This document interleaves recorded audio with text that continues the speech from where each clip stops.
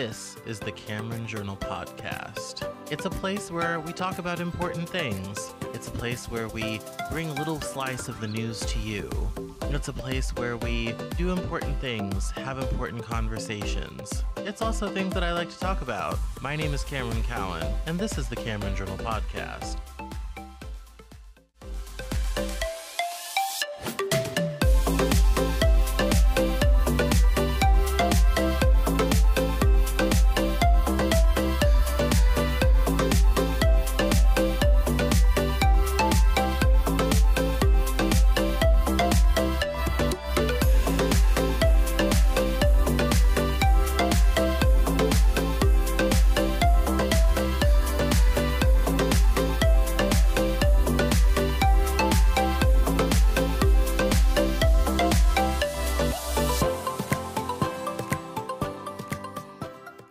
Today on the Cameron Journal Podcast, we are doing season 3, episode 4 of our series on fashion. If you have not listened to the whole series, you should go back to the beginning because we are discussing fashion from soup to nuts, from thread and needle to the final product all the way through. And today we're going to talk about specifically about what is fashion and what is style. There's a lot of people get a lot of ideas about what these things are and are not, and there's a lot of confusion about good fashion and good style and how all of this works together and why we wear what we do and all this sort of thing. And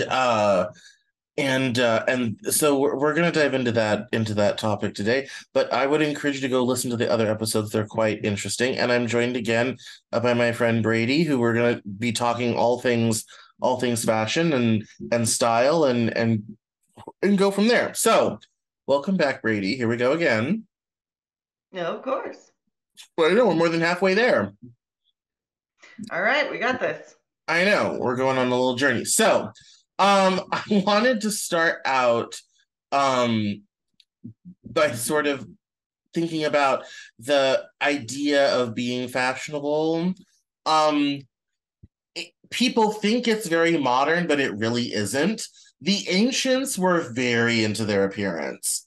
In fact, the word we get narcissistic from comes from the Greek god Narcissus, who is best known for falling in love with his own appearance in reflective water.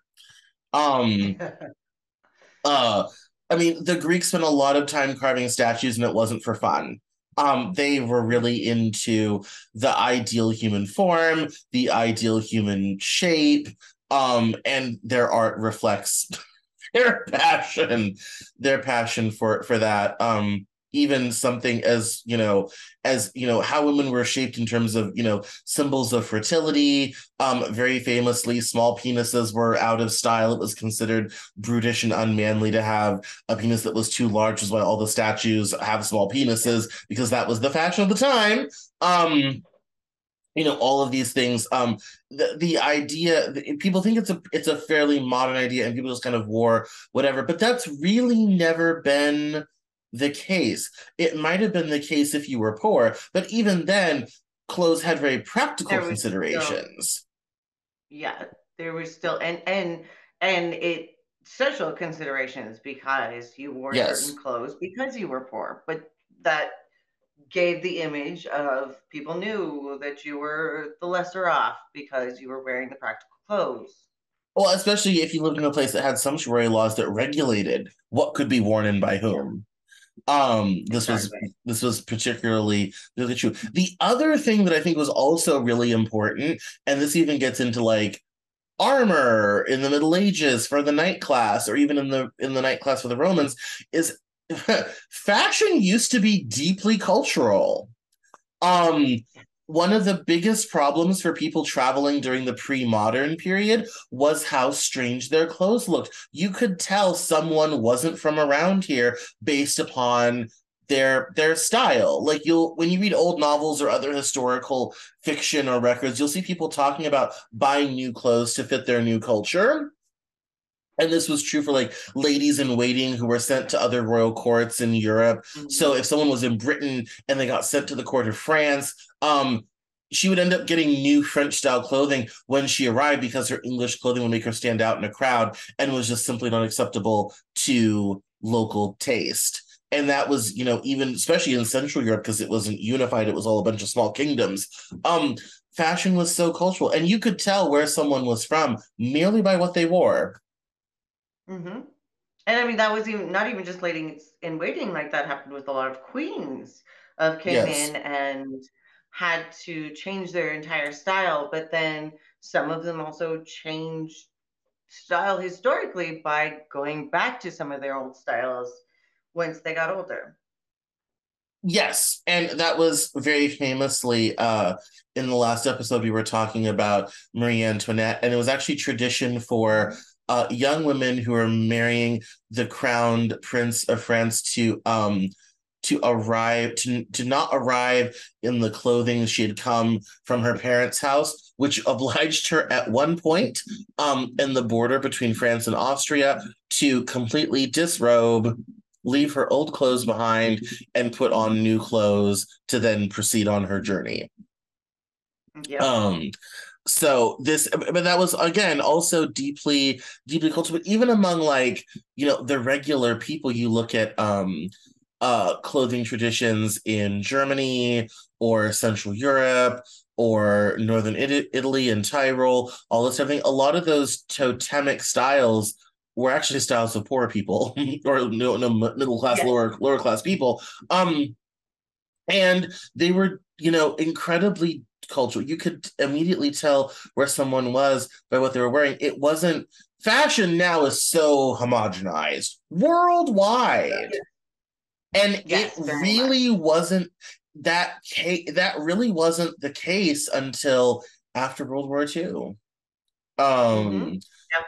I mean, World War II was really one of the catalysts of flipping us from being more global in our fashion taste because and just flipping fashion in general was hugely affected by World War II. well, yeah, in so many ways, which we've talked about so many times in this series. But I mean, yeah, it really fashion has become since 1945, fashion has become so universal and so homogenized, that now you can go the world over and find someone wearing a t-shirt. You can go the world over and find someone wearing jeans, except for France where they're banned. You can go the world over and find Uniqlo, which comes from Japan, has stores all over the world. H&M has stores all over the world. And that wasn't the case until after 1945. That sort of globalization of fashion was not the case. If you came from China or Japan and got on a boat and landed in America, everyone immediately knew where you came from because you were wearing the wrong clothes. Exactly. And so, and because clothes are expensive, it could be a long time before you were able to get anything else. So that's I mean, that's why, and that is why we had some of the discrimination oh in the yes, past in this country from, Ellis Island people to, which I mean, God, most people are, but also, to even people from Spain and things like that coming through. And because of their fashion, like people that could pass as white, but we could find a way to be bigoted against them because they didn't dress the way Americans at that time dressed. absolutely. Well, and also the other aspect of fashion and style that I think is so important is how indicative it is of class. And that's still true today. That's one that has endured, is fashion as indicative of class. That has endured to the very present moment. Yes, very much has.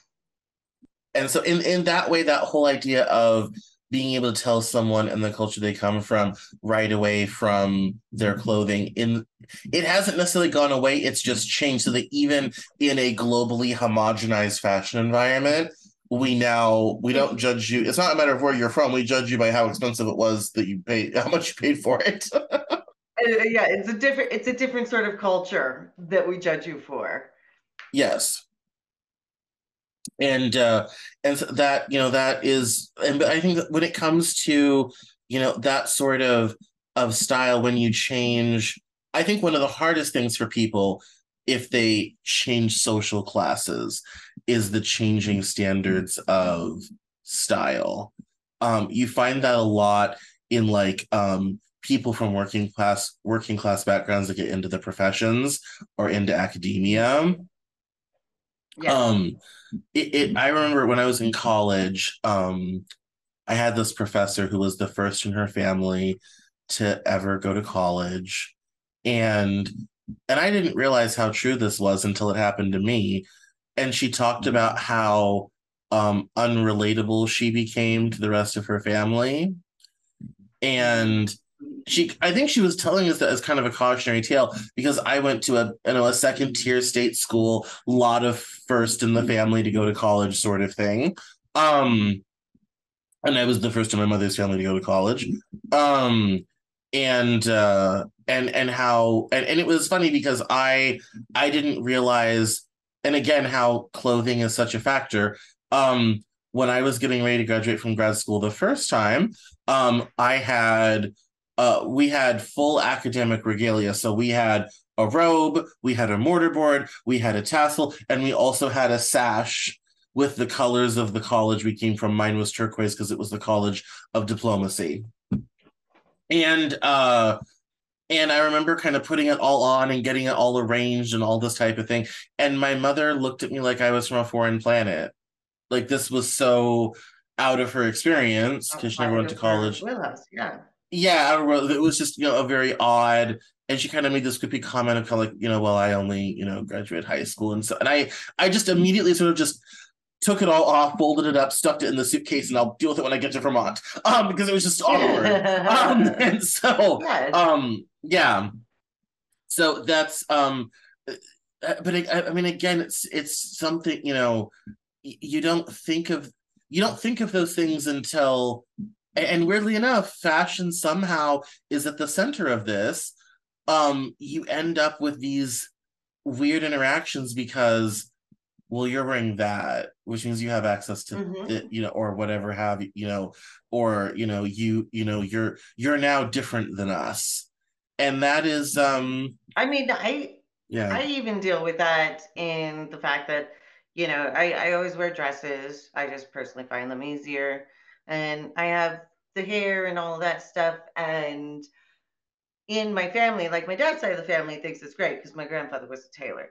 My mom's side of the family thinks I have this cute little hobby and don't understand why I seem too snobby for them, even though I'm not being, I just dress nicer than you do, just because it's easy and I can figure it out. But it's one of those things that I make excuses for the way I dress so that other people don't feel like I'm trying to like look better than them. This is the way I like to look and this is what I wear. And so because I don't dress the way everybody else does, especially in my family, that doesn't make me different. It just means that's how I like to dress. Yeah, I mean, I find like that doesn't, I mean, for me, it's been a real barrier. I went to a conference last year in Arizona, and I was very, and I think part of it is post COVID, but it was a trend beforehand. I was really disturbed by how casual everyone was. I took the phrase business casual seriously, and I arrived ready to look like a professional. You mean you didn't do Colorado casual style? No, Colorado professional style? No, I had vests, I had a jacket, I had good shoes, and everyone was just so ultra casual that I stood out in the crowd for the wrong reason. I was kind of overdressed, and and the thing was, it was intimidating and off-putting. And so I'm in Arizona and I'm trying to cobble together a casual style with almost no casual pieces of clothing. So I'm like, well, I have 4 or 5 things that I wore on the drive down here. We'll start with that and go Yes. from there and see if we can like dress it down, dress it differently, whatever have you. I I usually literally start with a messy bun. That can help, you know, yeah, dress things yes, down. definitely, yes. I had a loose pair of really nice pajama pants. My grandmother would be horrified that I left the house wearing pajama pants. That's just not done. But I did that with this really cool kind of open weave shirt sort of thing. So it looked like I just kind of like, come in from the golf course, come in from the water park situation. But yeah, it was a very kind of unexpected thing, and especially for someone that grew up, you know, in environments where I mean, where a suit and tie was expected. I worked at the state senate where I could not get into the building unless I was wearing a suit with tie and collared shirt. I still sometimes find myself overdressing for stuff because I grew up in a world where you dressed like like legit dressed like that was a thing, you know. And It's I mean, that may just be a me thing too, and my brain, but I always would prefer to be overdressed than underdressed. That would be embarrassing if we were I underdressed. don't I don't mind being overdressed. What I mind is how people treat me when that People happens. react to you when you are overdressed, which is definitely a thing. And that's Yes. something I deal with a lot, obviously, because Right. I wear dresses every day. Um, but it is a different thing of the way people Although deal when with we you worked when in you nightlife, that kind of became our thing. We were those people. oh, Like you were when we overdressed like for everything. yes, like we it kind of became part of our it kind of became our thing. We were perpetually Mhm. overdressed for stuff. And that was just Yes. kind of how we rolled. Like That was our branding. Like that it was what made was. us noticeable. That's how we won Best But Upscale see, that's Boutique. First one year of we those were open, things. just saying. Like Mhm. But that's also one of those things. It shows the power of fashion is that was literally part of the branding, not only for the boutique, but also for the magazines and stuff like that, was the yeah. fact that when we showed up, we were dressed well. And that was a branding thing. You can also show up and all be dressed in a different style than we necessarily had, but pulling it off well. And that it can be a branding tool.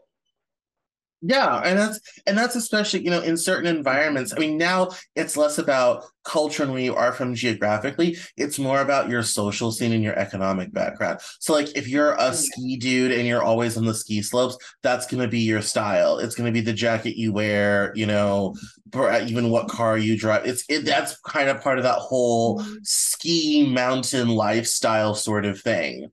Um, Whereas, let's say it's like not so much in Colorado where you are because you don't have water, but here in Washington on the coast where we have water, if you're doing the marine thing, that becomes a whole style, lifestyle, fashion palette, color palette thing.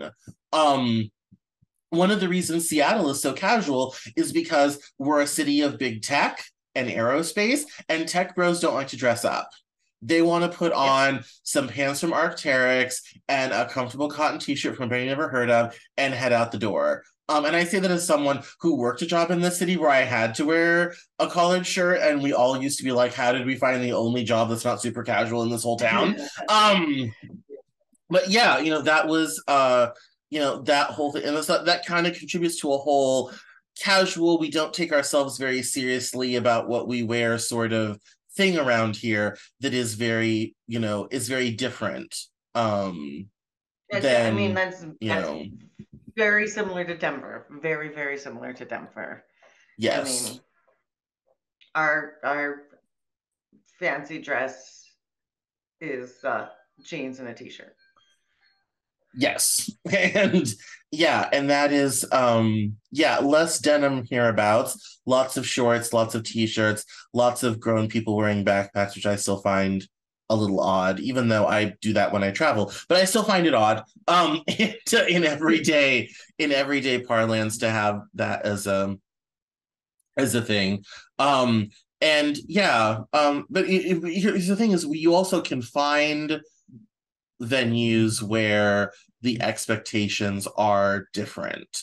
Like when I worked a job where I had to dress up in real estate here in Seattle, it's still bog standard for like men to wear a suit and women to be dressed. Yeah. Working at that same job, we had an event once at the Seattle Tennis Club that had a dress code posted at the door. Very Oh, formal yeah. for Seattle, like that, So like you can Right. find it in this town if you go looking for it, sort of thing. Well, that was one of those things I had to teach my son once he, turned 19 to 21 and started being able to go to clubs and stuff like that, of what some of the clubs around here, you have to have, long sleeve collared shirt. You can't wear anything with a name on it. You can't, that kind of stuff that you got to look ahead of time if you have to dress a certain way. Yes, I actually, fun story about that. When I was in Iceland in 2015, I saw this nightclub. It wasn't just 21 and up, it was 26 and up. And I was kind of Oh, like, I kind of want to go inside and find out what this is like. So I right. walked all the way back to my hotel hostel situation. I had brought a bunch of nice clothes with me for Paris. So I changed into this cool aqua swing jacket and some slacks and some cool shoes, and I schlepped back out there. And I'm kind of like, well, let's see if we can get in. Let's see if this outfit passes muster. Yeah. And it did. And I got in, and it was super cool, and it was very chill and very conversational and very nice. And I'll have to say, it was nice to not be with the under 25s. It was kind of nice. I could see Yeah, that. it was definitely for the grown folks, and that was great. And so but yeah, and they had a very specific dress code, as well, in terms of what you were, to wear and all this type of thing. And I think now, interestingly enough, because society has gotten so casual, dressing well has become an act of rebellion, which is so weird. Which is why we did it, is true. That's why Yes. my son does it too, because Yeah. he's got like what, 4 or 5 well-fit suits, because, me, but also because he likes suits, because nobody else he knows has ever owned a suit in their lives. And he's like, Yeah. yeah, check me out. No, I I'm mean, just gonna even, wear this to a party one night. yeah, no, there's even like musicians like Fits and the Tantrums. They call themselves clothing whores and they dress a lot, regardless of the weather, which I think is just crazy. But it's but it's fascinating how, in terms of style, dressing really well has become its own act of rebellion against a culture gone casual. Yes, and it makes you stand out, and not always in a good way. Yes, yes, of course, of course. So this seems like a good moment to read some fun quotes from Coco Chanel about fashion and style. Oh, Coco. Yes. Fashion changes, but style endures. Very true. Very true. Simplicity is the keynote of all true elegance. Yes. This was one of my favorite. I don't do fashion, I am fashion. I always love that one. Um, That one makes me happy. yes. Fashion has two purposes: comfort and love. Beauty comes when fashion succeeds. Yes, that is very true, especially in the bridal industry. Yes. Fashion is going forward, not backwards. We don't move back. We don't sugar up things. We have to live within our own time. I like that one. Yeah. The fashion is not something that exists in dresses only. Fashion is in the sky, in the street. Fashion has to do with ideas, the way we live, and what is happening. I think we can both agree that that's basically both of our takes on what fashion is, period. Yeah, I mean, I think there's different fun ways to bring things in. Which this one is kind of the penultimate, and I kind of agree with this one too. It's not the appearance, it's the essence. It's not the money, it's the education. It's not the clothes, it's the class. Mm-hmm. And there is definitely a certain way of acting that is most essential.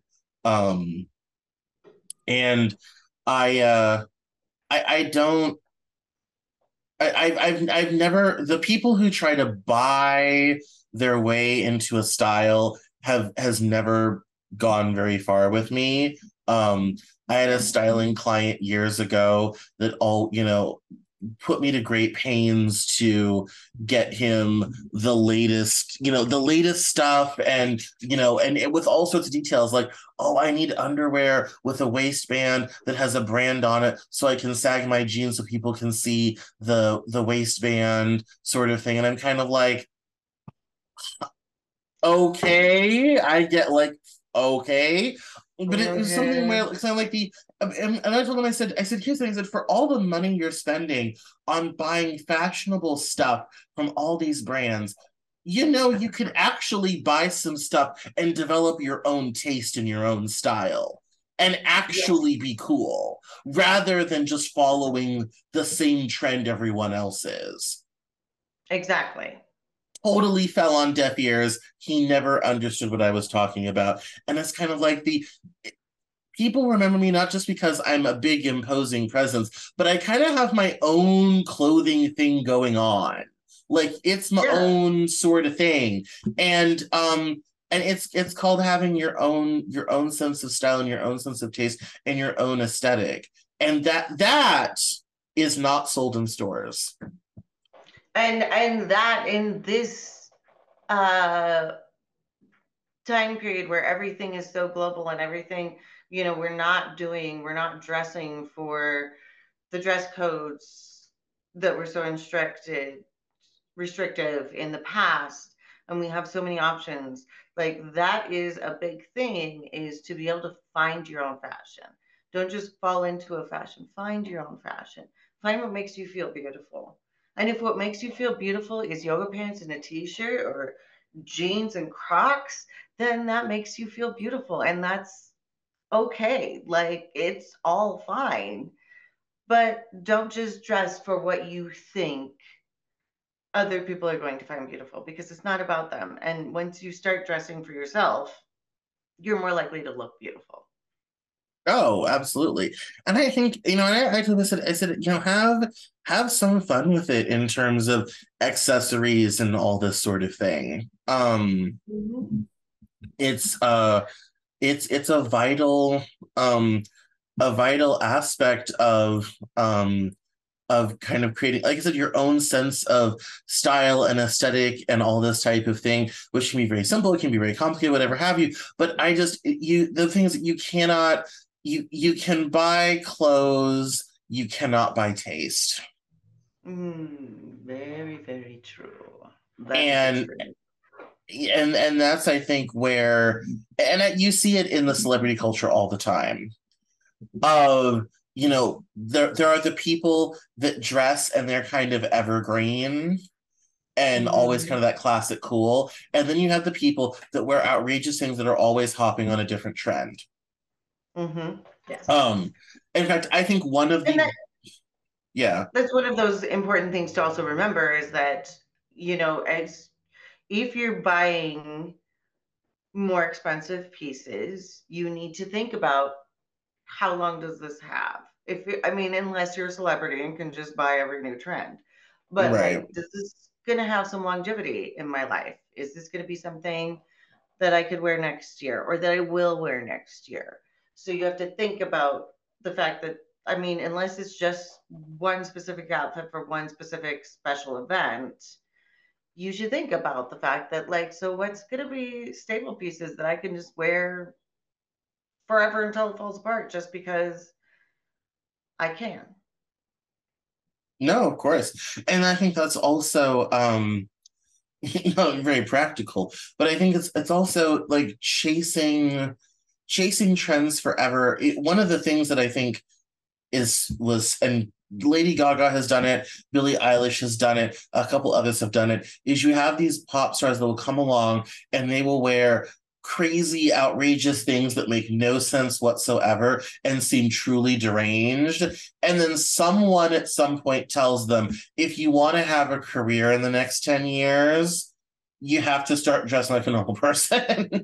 Nicki Minaj was the same situation. When she came on the scene, she was very inspired by Japanese Harajuku culture, which is fur and boots and coats and hats and insane colors, insane accessories. And someone told all three of them, if you want to have any sort of longevity in this industry, you have to start dressing like a normal person. Because no one's going to take you seriously if you keep trying to do relatable. This. Although I do have to say, I absolutely love all of their ridiculous points to. Oh, I miss crazy Lady Gaga. I miss showing up to an award show in an egg carried by men. I miss the meat dress, the lace on the all this. Like, it's like finally someone's doing something because before the fashion. Yeah, well, and the style of pop stars in the late 90s, early 2000s was dead common, let's face it. And honestly available in stores. If you want to look like the Backstreet Boys or NSYNC, just head down to Hollister. They've got it on sale by the rackful. They've got it like they literally are selling. Exactly. Whereas Lady Gaga comes along and she's kind of like, I'm going to show up in an egg and wear a meat dress is kind of like, finally, something different. Something interesting. Thank God. Yeah. Like, you know. But also, I do agree. It is one of those things that you do have to fit in to a certain extent in that culture, especially because you are so seen and you are so looked at. So you do have to kind of fit in, fit the mold a bit, but still be yourself. Yes. Well, and that's where I think it's important to develop taste. That's what will sustain you over a long period of time. We kind of skipped over it, but I want to jump back to, we have a note about European colonization. And two things. One is that fashion and style became more democratic with the rise of the merchant and trading classes. And the second thing, fashion helped settle the New World. Europeans craved fur, which was in plentiful supply in the Novus Mundo, and fur trappers explored the interior parts of North America, trapping animals for their fur. Fur was impossibly plentiful because the animals were so available in a way they hadn't been in Europe in centuries by the 17th century. And so when we talk about, you know, how fashion used to be very cultural and local and is now very global, to some degree, there's kind of that thread back to the early fur trappers in North America going around catching the marmot and the various and sundry things and the marten and all these to export to Europe because fur was a symbol of wealth. And when it suddenly became available in plentiful amounts at relatively low cost, and you had, by this time, a huge merchant trading class who could afford it and nobility who wanted it and all this type of thing, all of a sudden, fur comes back into style and fashion, and that then causes colonialization in North America to really get underway because the money and capital from that fur was available to make it possible. Yeah, exactly. And that also created many careers of lifetimes of people, mostly men, but also women too, going out and trapping and skinning and bringing them to furriers and then sending them back off to England. Yeah, and that was in Canada. The Hudson Bay Company, which is now a popular department store, began its life in the 18th century as a purveyor of fine furs from Canada. Mm-hmm. Yeah, and that was, you know, it created a lot of economic power throughout. It was a big business. It was, well, same thing in this country. What drove the buffalo extinct was the popularity of buffalo robes in the East. And so they would go out and they would kill buffalo by the thousands just for the skin, wouldn't use the rest of it, of course. Although, which is dumb, the meat's delicious. And The for the indigenous skins, people have been doing that for years, but doing it in a respectful way and actually eating it. yes, exactly. But all because buffalo robes had become fashionable and everyone had to have one. And so Mm. and that fashion trend literally drove the American buffalo to the brink of extinction. Which Yes. is just insane, you know. Yeah. Yes. Um and even now to this day you have farms where they do fur and all this type of thing, but even now in the more rural, really rural parts of Canada and some of the, you know, the bush of Alaska, you have people who still trap the old-fashioned way and Yeah. go out, and trap lines in Alaska are still a big business. You have to buy them for thousands of dollars to get an Yeah. area where you're allowed to trap and sell fur and all this type of thing. And for a lot of the bush people, that's their only money income for the year is from Yeah. fur that is still sold to be used in various and sundry applications. Actually, so funny story. Back when my grandmother was in her 20s and 30s, so around the 50s, all of my grandfather's family owned farms out in uh, eastern Colorado. And my aunts, my great aunts, uh, realized that everybody could afford these beautiful mink, like colored coats and beautiful mink stoles. And they couldn't really afford those as being little poor, country folk.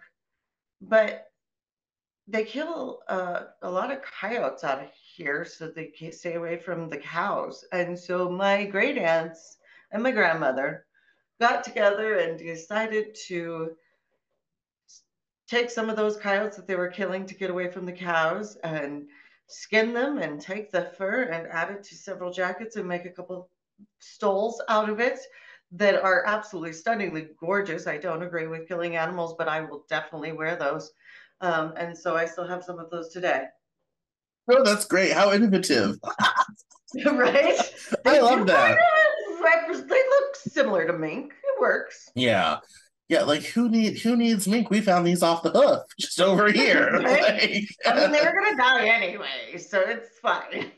yeah, no, I mean, and it's funny. I think because I think remember there was a big anti-fur thing starting like the late '70s into the '80s.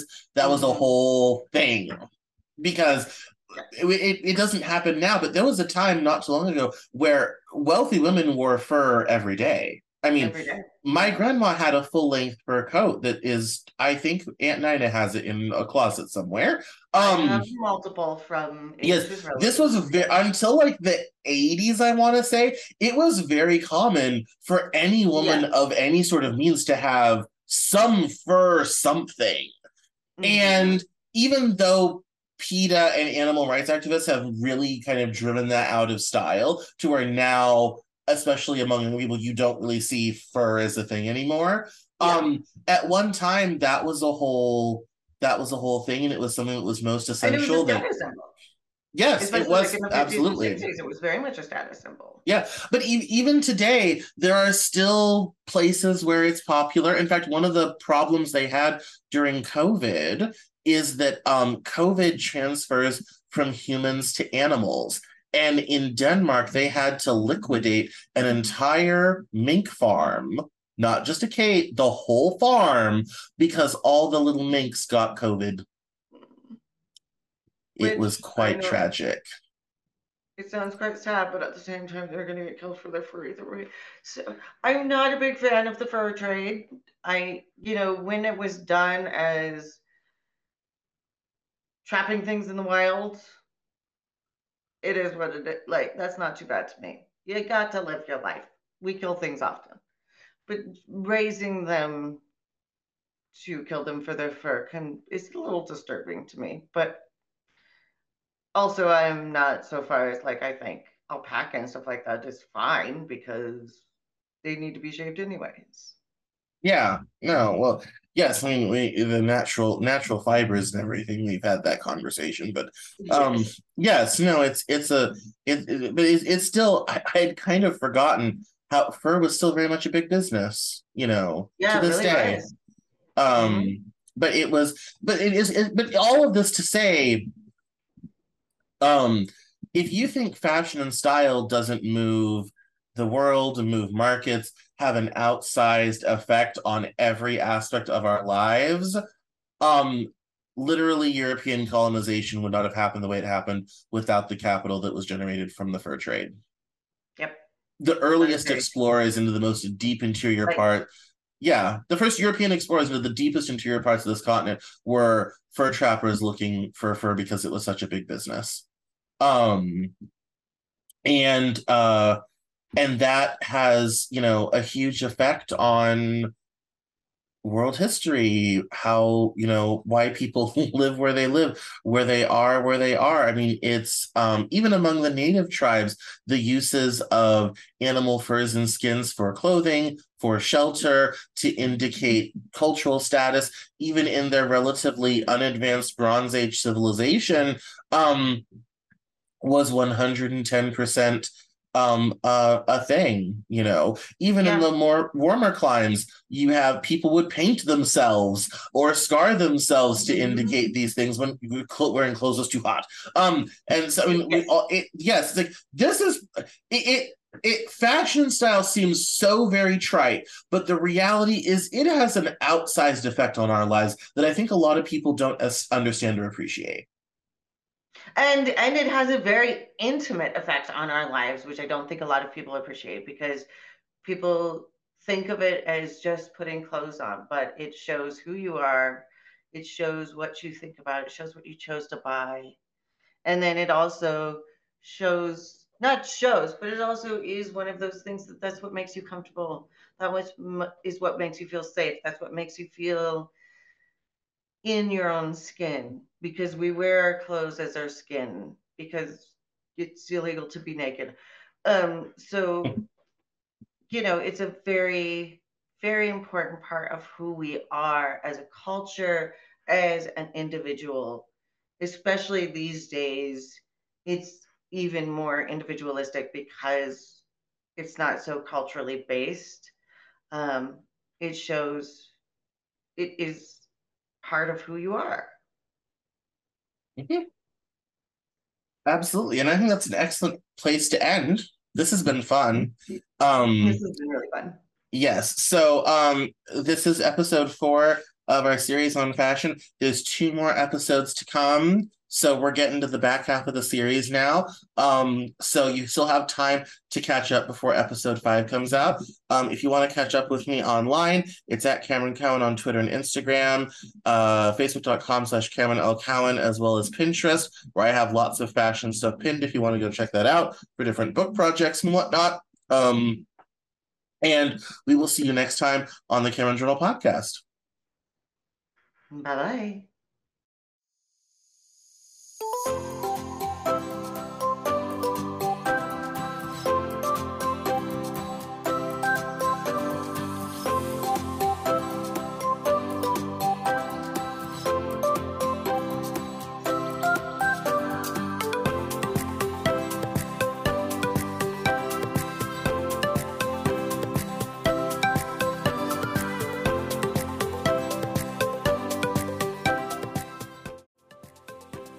That's all for this episode of the Cameron Journal podcast.